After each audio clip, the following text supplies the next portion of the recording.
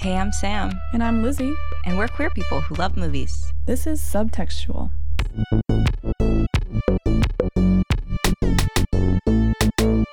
Superbad. More like super gay. More like super bat. What? I don't know. That was like a hawk sound? I guess you can't really hear the noise a bat makes. Anyway, super gay. Thank you. Appreciate that. Superbad. Oh my gosh, Lizzie. I've been waiting to do this movie for quite some time. Are you serious? Mm-hmm. I literally would never have thought we were doing this film. Really? Until we rewatched it like a week ago, and I was like, oh my God. I know. Watching it as a person no longer in high school, I'm like, oh, I'm seeing a lot of shit. I'm seeing boys in sleeping bags is what I'm seeing. Mm-hmm. Yeah. What's more intimate than that? I can't think of anything else. That's Brokeback Mountain. Boys in sleeping bags. It's actually Brokeback Mountain for teenagers. Okay, before I get into that, we want to say thank you to our beautiful patrons who support us and get really cool perks over at patreon.com. Right now, we've got a promotion going, and it's about to end. So if you subscribe to our highest level tier, which comes with the ability to vote on our main feed episodes, you get this lovely hat. Ding! And I'll describe it for you now, audio listeners, but it's an awesome baseball hat. It says Subtextual. You get to rock our merch. It looks really awesome, and it would just mean a lot if you could support us. But if you don't want to, or if you can't, we totally get it, and we're just glad that you're here with us today. Yes, to be super bad and super gay with us. To be super, super gay. So, Lizzie, how do you feel about this movie? When did you first see it? I feel like I saw it when it came out, which was, remind me again? 2007. 2007. So I was in high school. Yeah, definitely saw this in high school. God, the 20-aughts had some really stupid fucking high school films. Or just raunchy films. And of course, we watched every single one of them. Mm-hmm. I guess maybe it was maybe one of the first ones I saw, but it also felt like it set a tone and was replicated by a lot of other films. Mm-hmm. I'm sure it in itself is derivative of other films. It's just quintessential. That's the word I'm looking for. It's the absolute stereotype of that high school. Yeah. We need to get this thing to go to a party to get the attention of X person. Yeah. Film. It definitely became the blueprint at how Mean Girls, John Tucker Must Die, everything that followed Mean Girls was directly influenced. So many films following this tried to find that perfect, they try to recreate the success of this movie, but you just can't do it. You can't do it again. I think the film that came closest is Booksmart. And the parallel trajectory of those two films is so stark. I bet if you press play at the same time, you're hitting the same thematic beats at the same time.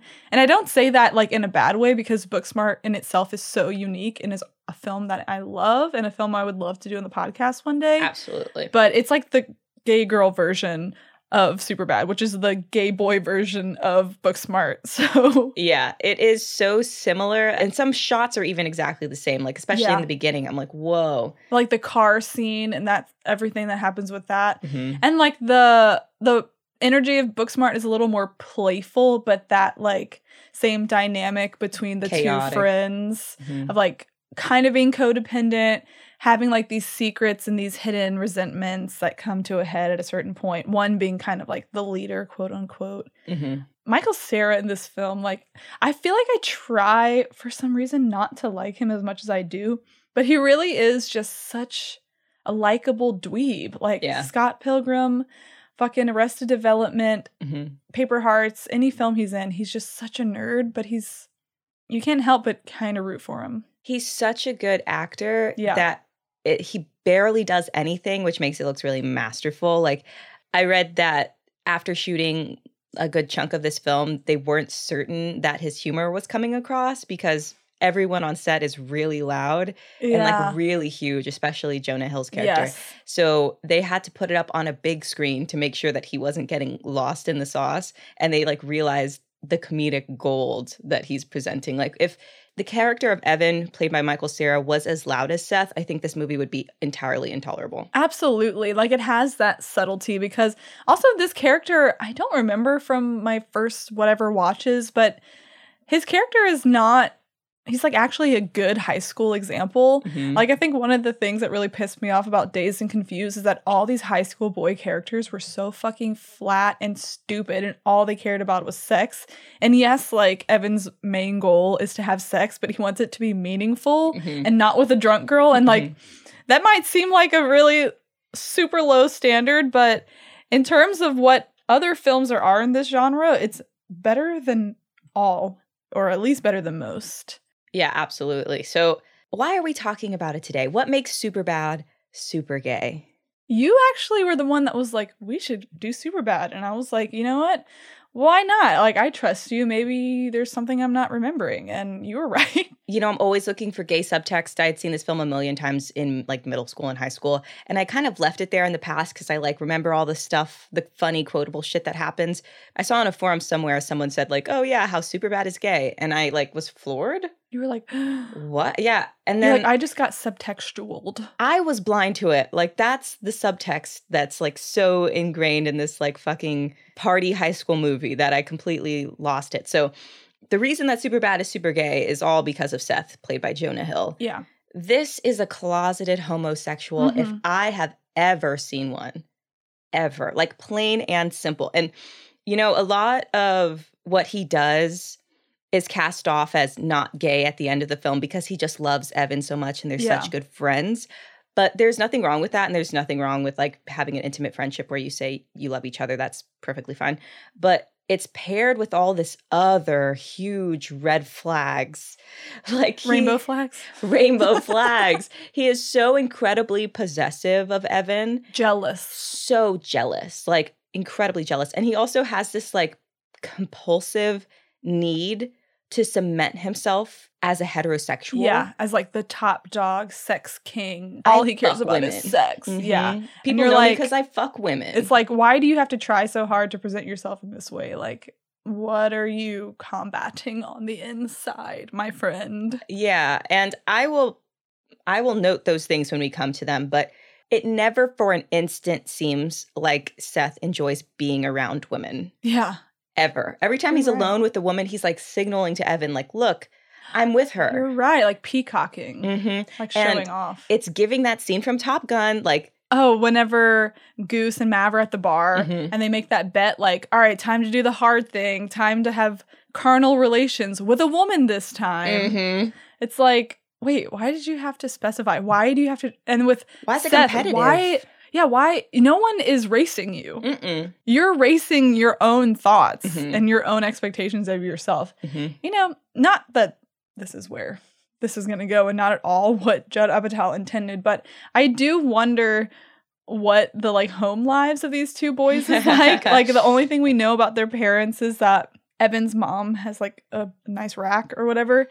But like, what was Seth's dad telling him about like masculinity and machismo-ness? You know what I mean? Yeah, we'll get into his childhood a little bit later. We will? Yeah, you'll see why. But first, let's take a look at the movie. Okay. Tonight is our last party as high school people. You know when you hear girls saying like, I was so shit-faced last night, I shouldn't have fucked that guy. We could be that mistake. Get my brand new fake ID.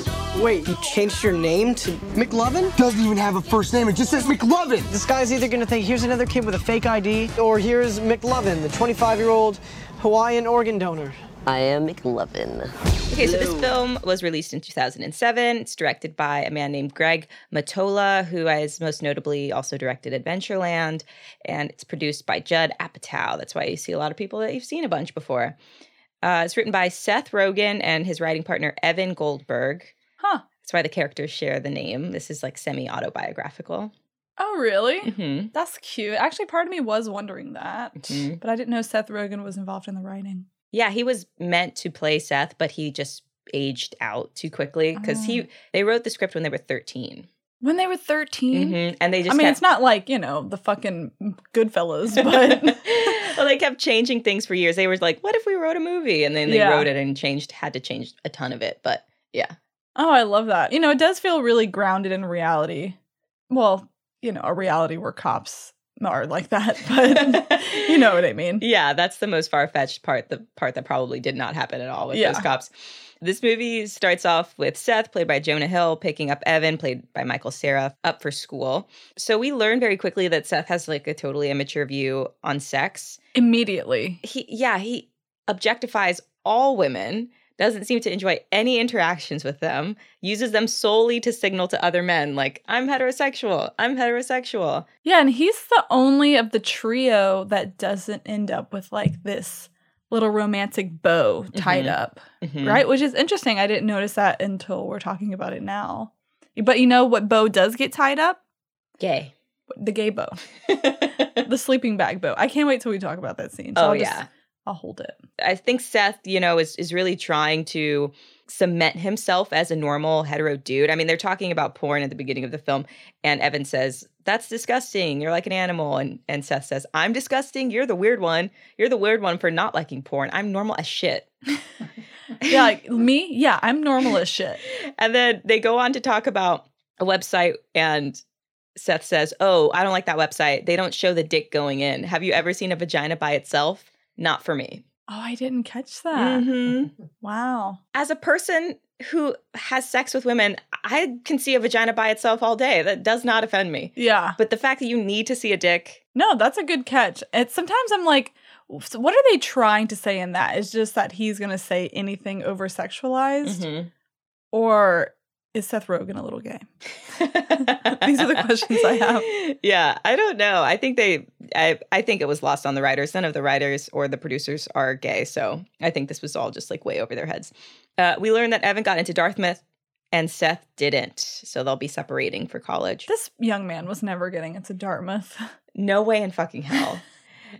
It's funny because he's in Accepted, that movie where they didn't get into any colleges. Right, they go to like a fucking tech school or something. Yeah, they like make up a school to go to. Isn't that Justin Long? Justin Long was in this movie. And they had to cut him because the movie was too long. Yeah. It wasn't long. Not Justin Long. Justin Long enough. Did he have a deleted scene? Justin Long enough. Is there a deleted scene? No, the deleted scene wasn't released, but he filmed a scene. Yeah. That's a mistake. I know. Strike one. He would have been so good in this. So when Evan's mom asks Seth and Evan, like, are you going to miss each other? Seth goes, yeah, I'll be crying myself to sleep every night. See, that was like, when we were watching it, that was like the first thing I sniffed out. Of course, he's saying it as a joke, but there's always truth in the jokes. And it definitely seems that Seth is way more upset about Evan going to college and him being like left behind, quote unquote, left behind, abandoned.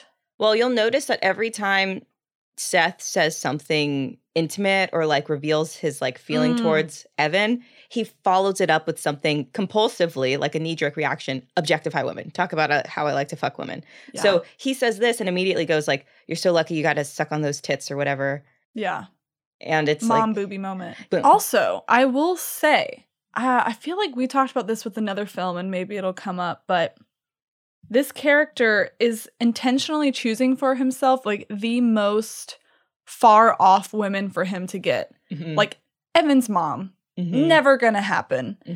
The Jules, the Emma Stone character, so out of his league, not even sort of interested in him. Completely unattainable. We talked about this in Cadet Kelly. It's like by yearning after someone who is so unattainable, you get to check the box of like, oh yes, I'm appearing heterosexual without being challenged to actually act on it. That's me at fucking as a teenager being like, I love Joe Jonas. I love Pete Wentz. Yeah. Oh, I mean, I did love Pete Wentz. That guy's hot. But I was like, the Jonas Brothers. People I'll never meet. Wait, Joe Jonas was your Jonas? Yeah, he was the most lesbian of the Jonas Brothers. Nick Jonas is a lesbian woman. No, it was Joe, baby, with the straightened hair. Okay. Remember when his hair was long? We're going to bookmark this for a future fan service episode. Settle it in the comments. Which one of them's a lesbian? All together, everyone's they're lesbian. like, Kevin! And we're like, shut up. It's Joe. He wears makeup. Anyway. Any hoozles. So at the convenience store, we get more of the like Seth objectifying women. He calls nipples little baby toes. All right. He's just swinging for the fences now. I've never seen like a person I'm attracted to and go like, fucking little baby toes. I don't know. He also says, it's been 2 years since I've seen an actual human female nipple. Human female nipple. It's like, why designate? Yeah, some of that. Just a fucking weird thing to say.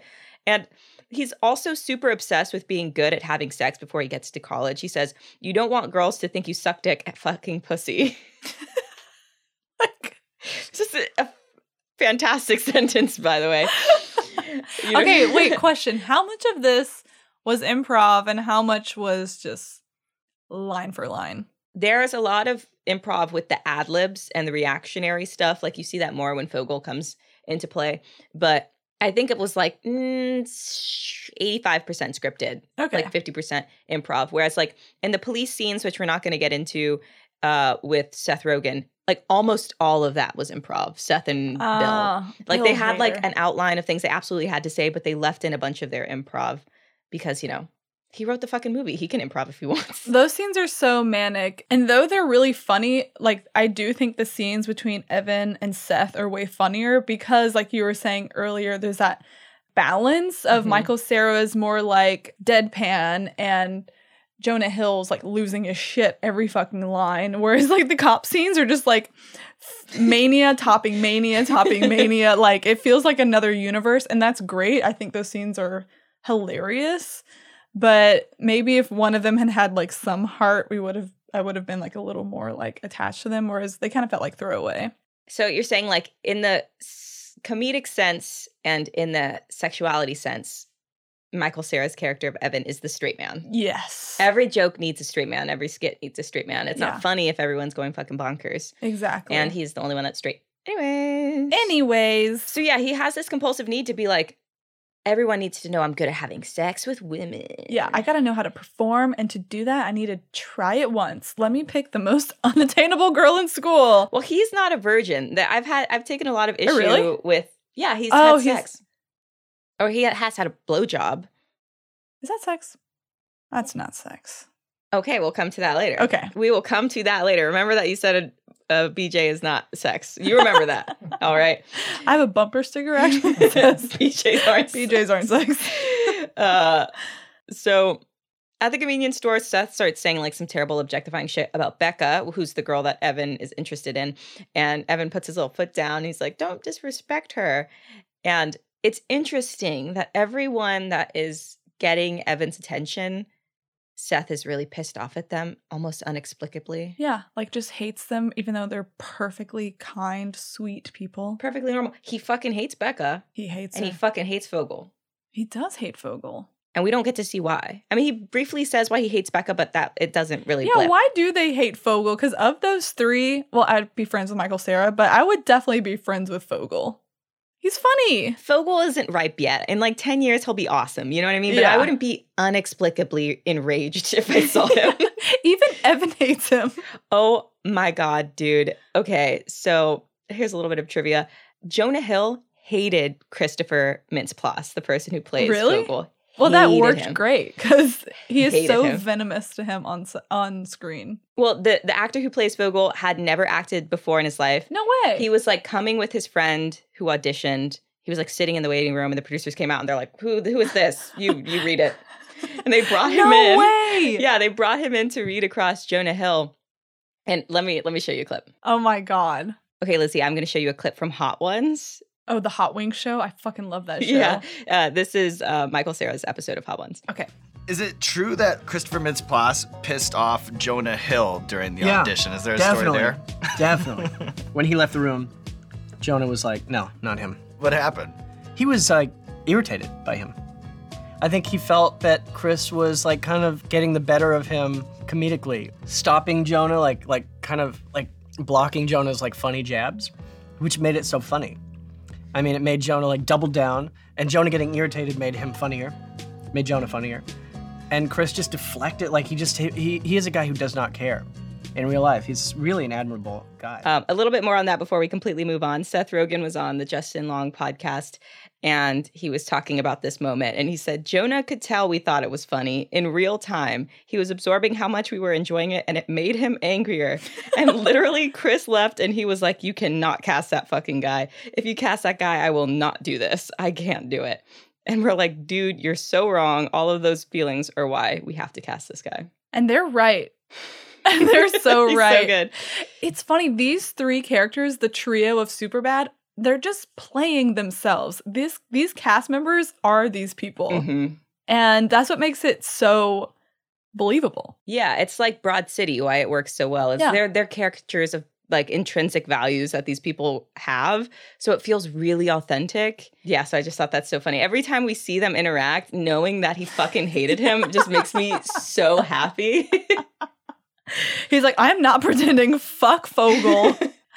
I'm sorry, Fogel's the number one character for me. He's the number one guy in the group, for sure. McLovin is number one. Okay, back to the story. We learned very quickly in the high school politics that everybody shits on Seth except for Evan. And he's like called a F-slur, and it's not great. It's like people are clocking him already. And the thing is, I would have sympathy for him if it felt like he could be empathetic. Right. Because Fogel is the only one beneath him, and every chance this character gets to shit on Fogel, he does. That's true. And it's so funny that like Michael Cera was saying in the Hot Ones, Fogel doesn't fucking care. Like that cast member didn't care that Jonah Hill hated him. And Fogel doesn't really care that they're treating him like shit, which is a little sad, but also like he's going to be fine. Also, bitch got into Dartmouth. Also, the only one who had successful sex with a really hot person. Film. Yeah, she was dumb, but she was beautiful. A beautiful fool. Beautiful fool. It's all you can really aspire to be. In home ec, Seth is jealous that Evan is paired with another guy. He tells the teacher, "It looks like the most fun I've ever seen." They're like tying each other's apron strings. They're being like really and well instead of like turning him around to tie it, like Michael Cera like puts his arm around him to tie it.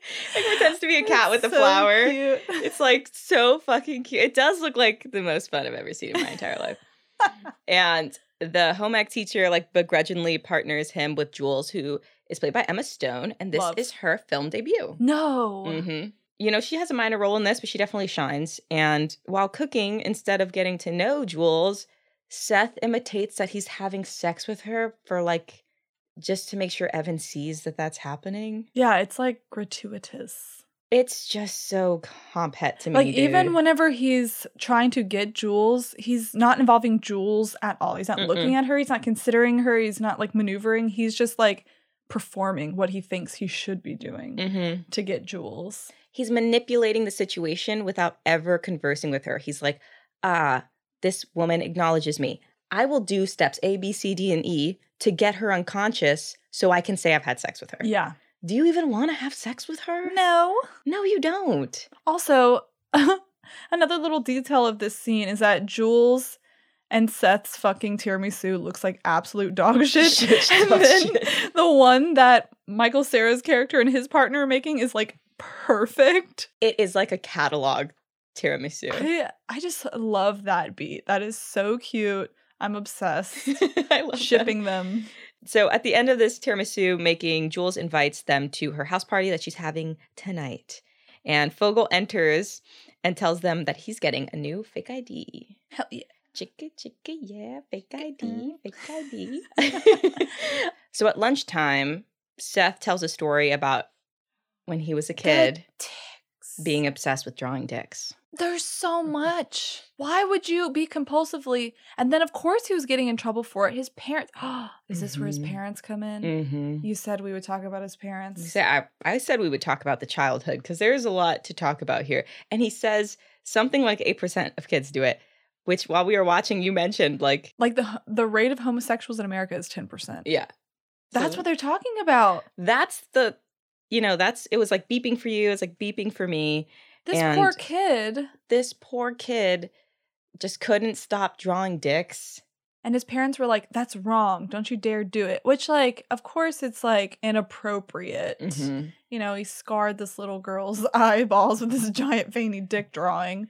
Well, but I think it, like, speaks to the larger thing of, like, why is this boy thinking about dicks? He shouldn't be thinking about dicks. He could be, if he had been drawing that many tits, they wouldn't have put him in therapy. Don't they put him in therapy or something? Yeah, so his principal, who's extremely religious, believes that he's, like, possessed by a demon. A gay demon? Yeah, and so this is the beginning of all the internalization and the fear and this, like, cementing of it's wrong, I'm bad. It's so sad. And then why he has obviously some sort of compulsion if for years and years and years drawing thousands of dicks. He just like reverses that compulsion to be ultra heteronormative and perform this like crazy, well, if I can't sexualize dicks, I'll have to sexualize women because that won't get me into trouble because it doesn't. It doesn't. His obsession with objectifying women is completely like, codified by society. So it completely passes. But you see that there's a switch that flips. Like, yes, something very young told him that him liking dicks is bad. And now he's like, me liking vagina is the most important. You could write a paper. We should publish a paper on this. I really could you could bring in child psychology, biology, physiology, statistics. Drawing, art, society. All aspects of culture. Yes, exactly. A quick question for you. Is this a film or a movie? Oh my word. Is Superbad a film or a movie? It's a film. I feel like it's a film. I think I would have said a movie up until a week ago, but I'm pretty sure it's a film. I'm pretty sure it's a film. Fucking, if I had a film class, it'd be like, okay, who finished their Superbad last night? Superbad papers, come on. Do it. Gender studies. So in between classes, Jules, played by Emma Stone, asked Seth to buy her alcohol for her party with the fake ID. And Seth thinks that Jules is like signaling to him, like, you're so important to me. That's why I trusted you with getting me alcohol. So he tells Evan that, like, we're fucking tonight. Like, we're going to get all the girls super drunk and we're going to be the mistake. We're going to be that mistake. So fucking gross. Yeah. And more on the character of Evan, that his best friend is like funneling this hetero bullshit directly into his little noggin, and he still acts the total opposite of that and is like disgusted by that. It's usually the reverse virtue signaling we're getting from films like this, so I do appreciate that there's at least one decent character who's rewarded in the film, and the Seth character, the toxic character, is not. It's subtle, but she's there. But it is there, and it's a mainstream movie that a bunch of boys like, so I'm glad that they threw that in there. But we're seeing that switch. Like, if he was talking about getting a bunch of dudes fucked up to, like, fuck them or see their dicks, not socially okay. Yeah. Not even funny. Not even a joke. Not even something that could be in a movie. But since he's talking about women and vaginas, like, oh, it's fine. This is like a funny little subplot in this weird movie. Yeah, exactly. My BS detector. My rainbow flag, I'm throwing it. And then Evan offers to buy Becca alcohol, and she's like, oh, wow. Give me the Goldschlager. Yeah, Goldschlick with like little pieces of gold. Does this exist? Goldschlager exists. With pieces of gold in it? Yeah, little tiny gold flakes. Then we get this incredible scene after Fogel gets this fake ID, that having the context that Jonah Hill hated Christopher Mintz-Plasse, who plays Fogel or McLovin, I want you to watch again with new eyes. McLovin? What kind of a stupid name is that, Fogel? What, are you trying to be an Irish R&B singer? Oh, they let you pick any name you want when you get down there. And you landed on McLovin. Yeah, I was between that and Muhammad. Why the fuck would it be between that or Muhammad? Why don't you just pick a common name like a normal person? Muhammad is the most commonly used name on earth. Read a fucking book for once. Fogel, have you ever actually met anyone named Muhammad? Have you actually ever met anyone named McLovin? No one's McLovin. McLovin's never existed because that's a made-up, dumb fucking fairy tale name, you fuck! That's a dumb fucking made-up fairy tale name. Oh my God. It's so stupid. I'm convinced this scene and the concept of McLovin is the longevity of this film. Like, it is the iconic moment that separates this film from the zillions of other films like it. It's so fucking stupid. But it's perfect because this is how seriously I took shit when I was in high school. You know what I mean? I mean, I wouldn't get enraged like that, but like, the fucking beer for the party, man? You said your older sister was gonna buy it, dude. You know, like, this is the shit that, like, it's all politics. I was running for office. Yeah. You know? This is like Veep, but for children. This is like Speed. Like, I can't take my fucking foot off the pedal. If I don't get this beer, my life is fucked. I watched Speed recently, and it was buffering the whole time. So the momentum really just...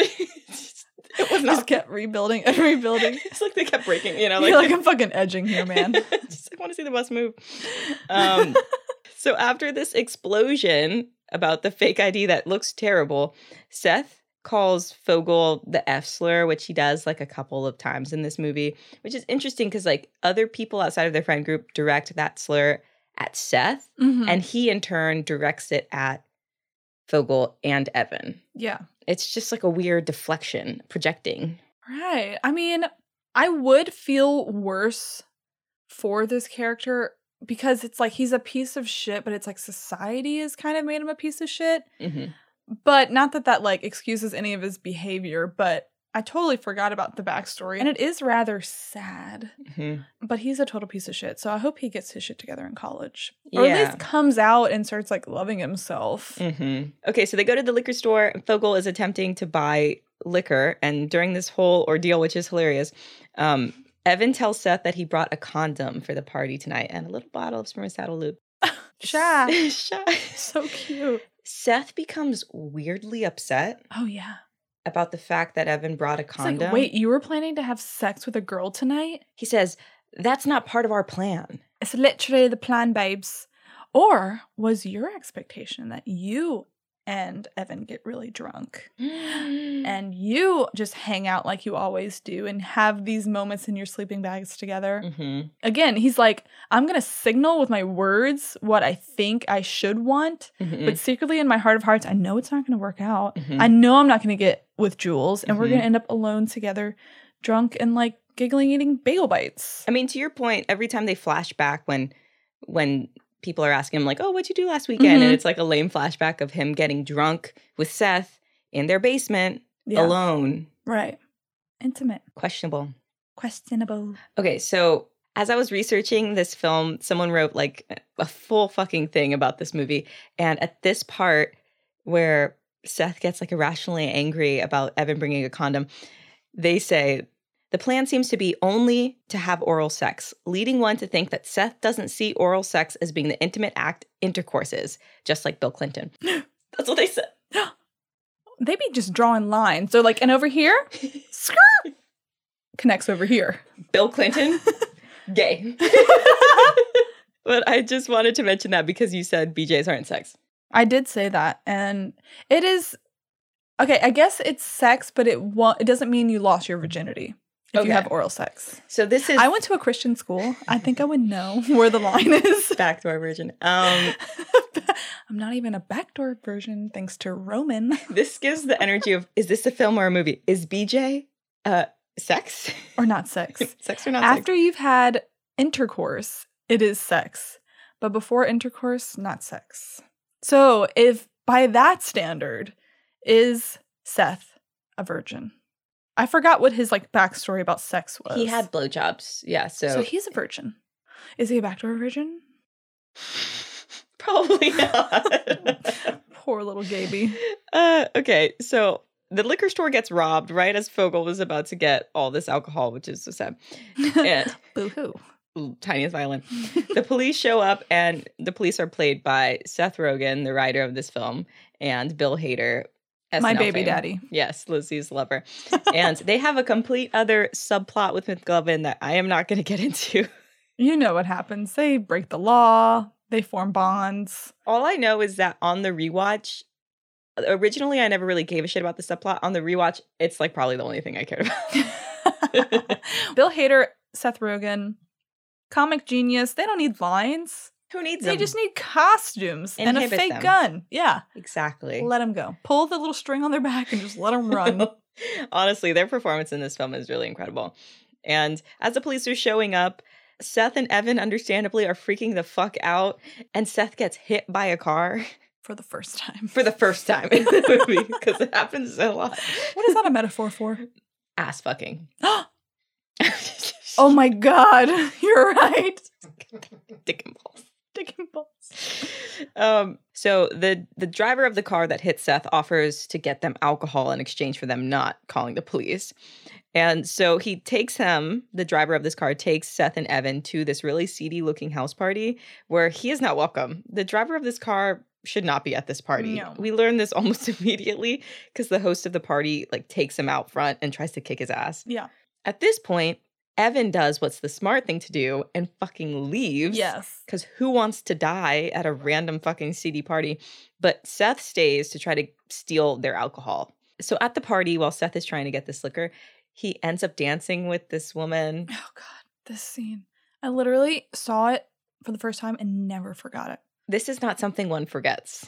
It's so visceral. I've never felt so truthfully that people did not understand how periods work.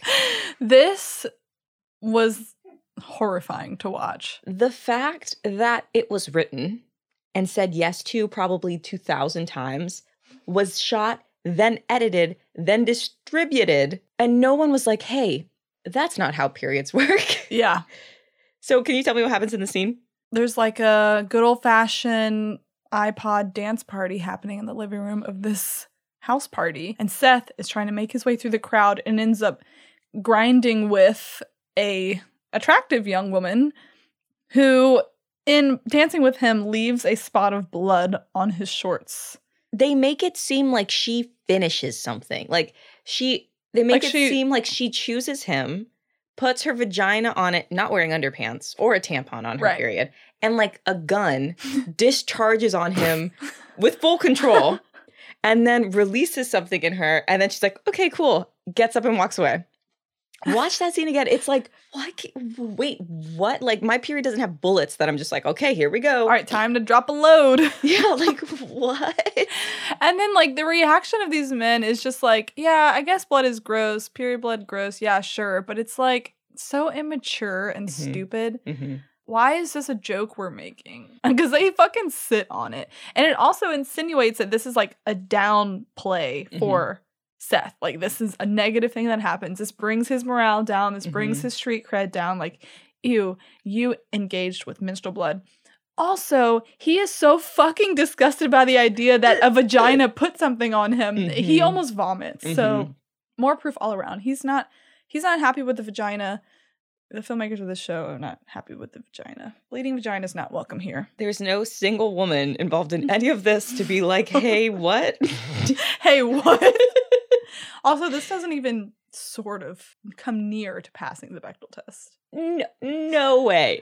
Actually, no way in fucking God's green earth. So he runs away in shame and goes to the basement to try to clean his pants, where he finds a beer. And he comes back upstairs, and the host of the party is the fiance to the woman that he was dancing with. So he's telling Seth, like, ooh, why you dancing with my fiance? And a whole brawl breaks out. And Seth and Evan's come back, by the way, to come and find Seth, break away. They like completely run away. Break away. That's literally the song they play. Is it? No. Oh, missed opportunity. Oh yeah, he's got the beer and the detergent bottles. He's got beer and detergent bottles, which I must say is pretty iconic. Poison Control is going to have a field day. So they're running away from this fight. The cops are being called. In the street, we get the fight scene. I'm going to show you now. Break up. You bailed on me. I didn't bail on you. You bailed on me this morning when Jesse spat on me, and you're bailing on me next year. It finally comes out. How the fuck am I supposed to get into Dartmouth? You knew I couldn't get into Dartmouth. How fucking selfish are you?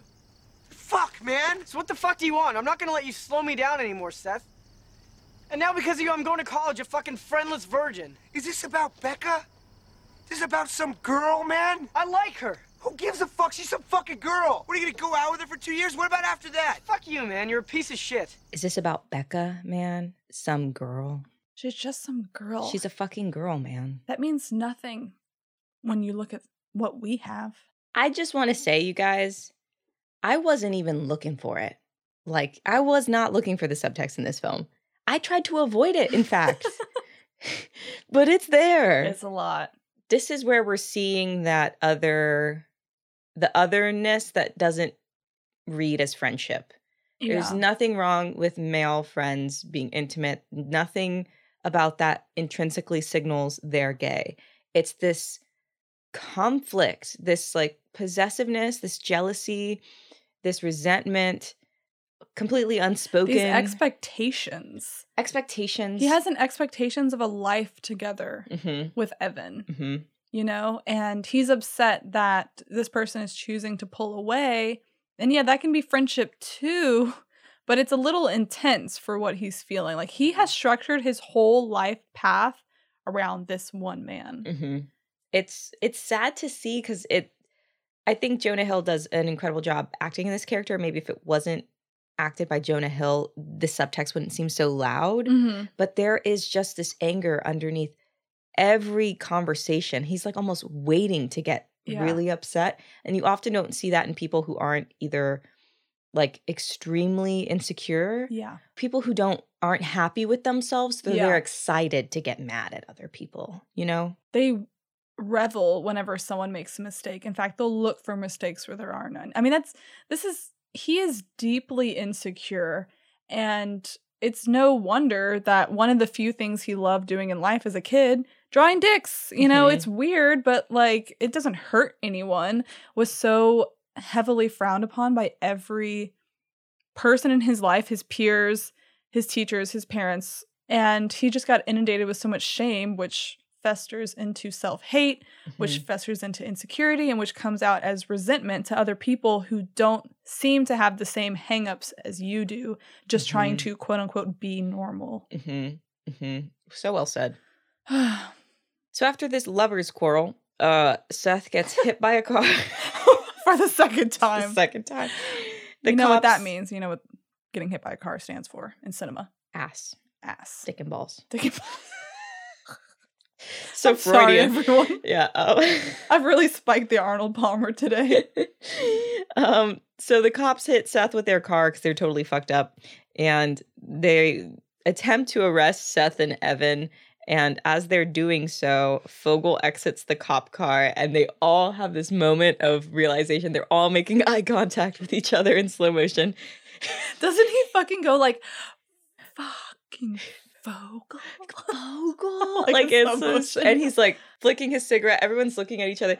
Evan takes the opportunity, pop up like a weevil and just run as fast as you fucking can. Fastest kid alive. Fastest kid alive. Oh my God. So they all run away and they get away from the cops and they get on a bus. Surprisingly, they have like all of the liquor, which is ridiculous. All of the detergent beer. As well, yeah. It's an added bonus. So they finally get to Jules. Seth and Evan are not okay. And Seth says, you two femmes can talk about it next year at your little slumber party. Oh, God, because, this is where he figures out that Fogel and Evan are rooming together. Fogel says, oh, you told him. Oh, this is when shit gets serious. And Seth has another one of those irrational reactions of anger to this knowledge. You're not going to Dartmouth. Why are you mad that he's living with Fogel? Right. Why are you this mad? And then after Seth storms away being so fucking pissed because Evan cheated on him apparently, Fogel says, we should have never had to hide our arrangement. Everyone's in love. It's a Boston marriage. I see Fogel like signals to me the kind of guy that's like, I love having friends. Having friends is great. He seems so straight to me. Either really straight or like pan as fuck. Oh yeah, true. Like open. For sure, open as hell. Fogel's doing open relationships. He's just not the jealous type. He's perfect for polyamory, open relationships. Good for him. Oh, he's gonna really pop off in his 30s. Oh, for sure. He's gonna be like Neville Longbottom. Yeah. Oh, yeah. Like, you're only getting better as Fogel. You know what I mean? Yeah, there's nowhere to go but up. Okay, so this is where Seth and Evan's night kind of diverges. And so, like, Evan sees Becca, who's totally fucked up. And Becca's friend is like, she wants to have sex with you. And Evan says, well, like, if she's fucked up and I sleep with her, that's unethical. And the friend's like, not if you're fucked up too. So Evan goes to the bathroom with a handle of ouzo. That's right. Call back to our Mamma Mia episode. And he's just like downing it alone in the bathroom. That's right. It is fucking ouzo. That's so good. And then like Seth has this night where he's being praised as the hero for bringing this alcohol. And then, you know, we get to the point where Evan and Becca go up to the room together to have sex. And she's just a little too drunk. He doesn't feel comfortable having sex with her. She gets mad at him and then vomits everywhere. Oh. So he goes downstairs and gets like really drunk and passes out on the couch. Yeah. And then we see Seth with Jules and he tells, fuck. God, this is a red flag of a fucking scene. He tries to kiss Jules and she pushes him off. And she's like, what are you doing? And he goes, oh, we're both so drunk. And she says, I'm not drunk. And she's like, what does me being drunk have to do with it? And he says, well, you'll never get with me if you're sober. Oh, it's like he has learned all of the wrong lessons. You know, like, I feel like being queer and like almost outed as a young person has to be hard. And like, you can either take that and crystallize it and put it inward and become just like a self-hating person, or you can kind of learn from it and figure out how to like stand up for yourself. And he's definitely gone the first path. Like, he has just turned every learning opportunity into, he's going to glean the worst lesson from that. Absolutely. And she calls him out on it, and good on her. It's like at either extreme. Like, if I can't be gay, I've got to be the worst straight man you've ever met in your life. Yeah. And also, like, Emma Stone is so relatable to me, and this moment in particular, like, no one wants to be fucking hit on by a person they just want to be friends with, and then they, like, make a pass at you, and if there's any sort of intoxication involved, it's just horrible. It makes her feel horrible. You're a douchebag for doing it, you know what I mean? And Emma Stone really showed up in this character and, like, brought even more humanity to that. And the Becca character as well. Like, all the lines are blurred there, but Michael Cera's character makes the best choice. And that felt really real to me, you know? The women, they don't get much lines, but they do good with it. It just goes to show that the women in this film who say all of 2 lines, not to each other, by the way, are still leagues and bounds above our main characters simply by just existing. By just being women. Because they're not trying to take advantage of anyone. They're not trying to manipulate anyone. They're asking favors solely as favors from friends. They're not, like, attempting to do anything shady or... Right. It's just... I don't like it. So after this whole interaction, Seth passes out and, like, fucking hits Jules in the face and, like, gives her a black eye. Shit. Yeah. Very quickly after this, the cops show up and Seth carries Evan out of the party in his arms. See, this is where the redemption arc begins. This is it. And so back at Evan's house, which Seth has carried Evan back to very lovingly, this scene happens. Can't believe you saved me. You saved me. Can't believe I owe you so much. You carried me. I love you. I love you, man. I love you. I love you. I'm not even embarrassed to say it. I love you. I'm not embarrassed. Love you. I love you. It's like, why don't we say that every day? Why can't we say it more often? I just love you. I just want to go to the rooftops and scream, I love my best friend Evan. We should go up on my roof. For sure. All right. So just to paint a picture of that scene, they're both sleeping in like a big sleeping bag together, laying on the floor, professing their love to each other. Aww. Okay, and before anyone gets all like haughty and upset, you can be of the same gender and say you love each other, and that doesn't necessarily make it gay. However, you watch this scene, don't make me go back on what I'm about to say. Don't make Lizzie get angry. You don't want to see her when she's angry. No, but the intimacy there, it definitely feels like a release. This is obviously like the first time they're saying I love you to each other, and they're each confronting, you know, there may be like a seed of resentment inside of both of them, but it's only because they do care for each other, and society has like forced them to separate in a lot of weird ways and perform in a lot of weird ways that aren't accurate. But when they are alone, they do care for each other, and they do get to see who they really are. And also saying I love you is one thing, and saying I want to scream it from the rooftops. I want everyone to know that I love my best friend Evan. It's a little different. Yeah. Like, as Lizzie is saying, you can tell all of your friends all day long that you love them. It doesn't mean it's gay. But Evan says, oh, I love you, man. I love you. And Seth goes, I love you. And I'm not embarrassed to say it. And then Evan goes, what? I'm not embarrassed to say it. Like, you can see what they're both bridled with in this moment. Evan is more like, oh, we don't say I love you to each other because you're so hyper masculine. You're so obsessed with like fucking women and not being gay and not being called the F slur. I don't feel comfortable telling you that I love you. Whereas like Seth is like, I can say it. I can finally say it. Yeah. I love you. It's like a huge release for Yeah, him. definitely. A release for sure. And you know that Evan is telling his other guy friends that he loves them. Fucking, he's making tiramisu and they're fucking hugging each other, playing like being the cutest people I've ever seen in my life. He loves that guy too. He loves that guy, and it's not weird, but it's this dynamic. And so I'm not saying that the both of them are gay and that this is a gay relationship that's being depicted. I'm saying Seth specifically has some shit going on. Yeah. And Evan is just part of the mix. Mm-hmm. Evan, I think, really loves women and is heterosexual. Seth, I cannot say the same thing for. In the words of St. RuPaul, if you don't love yourself, how the hell are you going to love somebody else?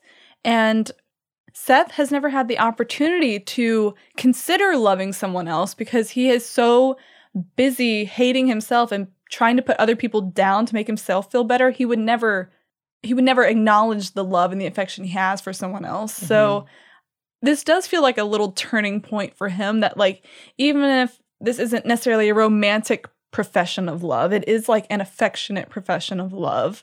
Love heals all wounds, baby. Like, yep. Maybe I'm just high, but like, love heals all wounds. Also, by the way, you guys, I picked this film because I was like 420. This will be a fun one. I'll pick a Judd Apatow thing. Nobody in this movie smokes weed for even a millisecond. You're right. They do coke. It's like, why are you jumping to coke? You know, why are none of them smoking weed? They just do coke. Beer is a gateway drug. Dare. Don't do drugs. A. No attitude. R. Respect myself. E. Will educate me. Thank you. See, dare works. It does. It's a little delayed, like 2-decade delay, but it works. Just like shake my head. I'm like, what is that? And it's like, dare. Do drugs. So after this profession of love, they embrace. We like flash cut to the next morning, and they have an awkward, "What are you doing today?" type conversation that feels very pillow talky. Yeah. And Evan says, "I don't really have anything going on. You don't have to rush off like that." Seth says, "Cool." Long beat. "Your mom has huge tits," and runs away. And we're back. We're back. We've completely resetted to the previous timeline, to that like intimacy. Anyways, I'm straight. Anyways, like, hetero joke. Haha. Runs away. Like, yeah. God, I can't unsee it now. It'll give him time. Give him some time. Yeah, he'll unlearn. He's the kind of gay where like he might end up marrying someone and having kids before he starts to unlearn. Yeah. Well, he hates women, so I feel sorry for that person. Yeah. So at the mall, Evan and Seth run into Becca and Jules, and they both split up. They have like a moment where they're like, "Oh, I guess I'll call you. I guess I have to go with this girl now." And it's girl boy time. So you have your girl boy time. Yeah. I'll have my girl boy time, and I guess we'll just see each other later. I'll call you. Yeah. And they shake hands. They shake hands. Separate. Shake hands. Which is funny because like he, not even like 6 hours ago, he was like, "I love you. I'm going to shout it from the rooftops." In front of these women, he's like, "I will see you later, sir." Yeah. Shakes his hand. Transactional man. But the shot where Seth is descending the escalator and Evan's like walking away to the food court and they both like glance back and hold. That beat is so pronounced. So pronounced. And can I play you the song that's playing during the scene? Please. Love is strange. Oh, yes, I love you, baby. I wouldn't have it any other way. That's a love song. IDK Lizzie. Like, I am not even looking for it. Yeah. I am just stating facts. I am just giving you the evidence of truth. Watch the movie again and try to tell me something different. I would love it. You know what? I've got a thesis statement. I love making a thesis statement. Buddy comedy is just code for man rom-com. Yes. Period. Because hetero men have to do this thing. They have to create all these ridiculous circumstances to have intimacy with each other. I'm only talking about in movies. I mean in real life probably as well. But it's just like, why sports? Yeah. Why men play football with each other? It's like, can't you just hang out and slap each other's ass normally? Like, yeah. Why do the stakes have to be so high? Can't you just like have each other's backs without it being like your job to have to do it? It's like they have to be forced into it. It has to be like a circumstance, which is a rom-com, circumstantial romance. Buddy comedies, it's just circumstantial man-on-man love. Rush Hour, Bad Boys, Fast and Furious. Fast and the Furious. Top Gun. You could just hang out with this person. Yeah. You don't have to join the military with them. You don't have to race cars and run from the police. Like, here's a little alternative where you just like go to their house and watch a movie. Yeah. Anyways, I could. Thesis. That's my thesis. Let's write a paper. I'm defending my thesis. All right, on to the reception. No surprise, you guys, this was a massive success. A budget of $17.5 million. It went on to 10 times that in the box office with over $170 million. Yeah, these stoner movies make a buck for show. It was also for show. I'm getting that for show. Getting that for show. She's like, you got to get me Kyle's Killer Lemonade. It's kind of gay, but I can get that for you. Getting that for show. Also a critical success. It's considered one of the best comedies of the 2000s, and it's widely acknowledged as the defining movie of millennials. I feel that. On to the scores. Lizzie, could you please explain the scores? This is my explanation of the scores. We each get to rate the film on a scale of 1 to 10 on how gay the movie is and how good the movie is, and then we average those to get a single subtextual score. Yeehaw! So, Lizzie, how gay is this movie? You know, you really brought some thickum evidence to this courtroom. I'd say a good 4.5. I am going to give it a 7. Mm-hmm. It's blatant to me. I'm giving it a 7. Nothing happens gay. So maybe I'll give it a 6. Actually, I'm giving it a 6. This is not a straight film at all. Sorry. Lizzie, what score would you give the film overall? How good is it? I mean, it's like pretty laugh out loud, funny, a little cringy, but it's gotta be. I mean, a 6.5. I don't know why I'm doing halves today, but that's just where I'm at. Yeah, I agree. I'm like right in that ballpark. I'll give it a 7. All right, that brings us to an overall subtextual score of 6. Lovely. I feel good about that. I feel good about that too. Just how I feel good about the idea that Bill Clinton might be gay. He's the gayest president. I feel super bad about that. Apparently J. Edgar Hoover was gay, and the movie J. Edgar, I think, talks about it. So one day I'm going to do a really boring presidential episode. You'll be subjected to that history lesson one of these days. All right, Lizzie, thank you so much for going through this super subtextual episode where we cover Superbad, super gay. We'll see you at the next super subtextual ep. Yeah, see you next week for another one of these thickums. It's a made-up fucking name. It's a dumb, stupid, made-up fucking fairy tale name.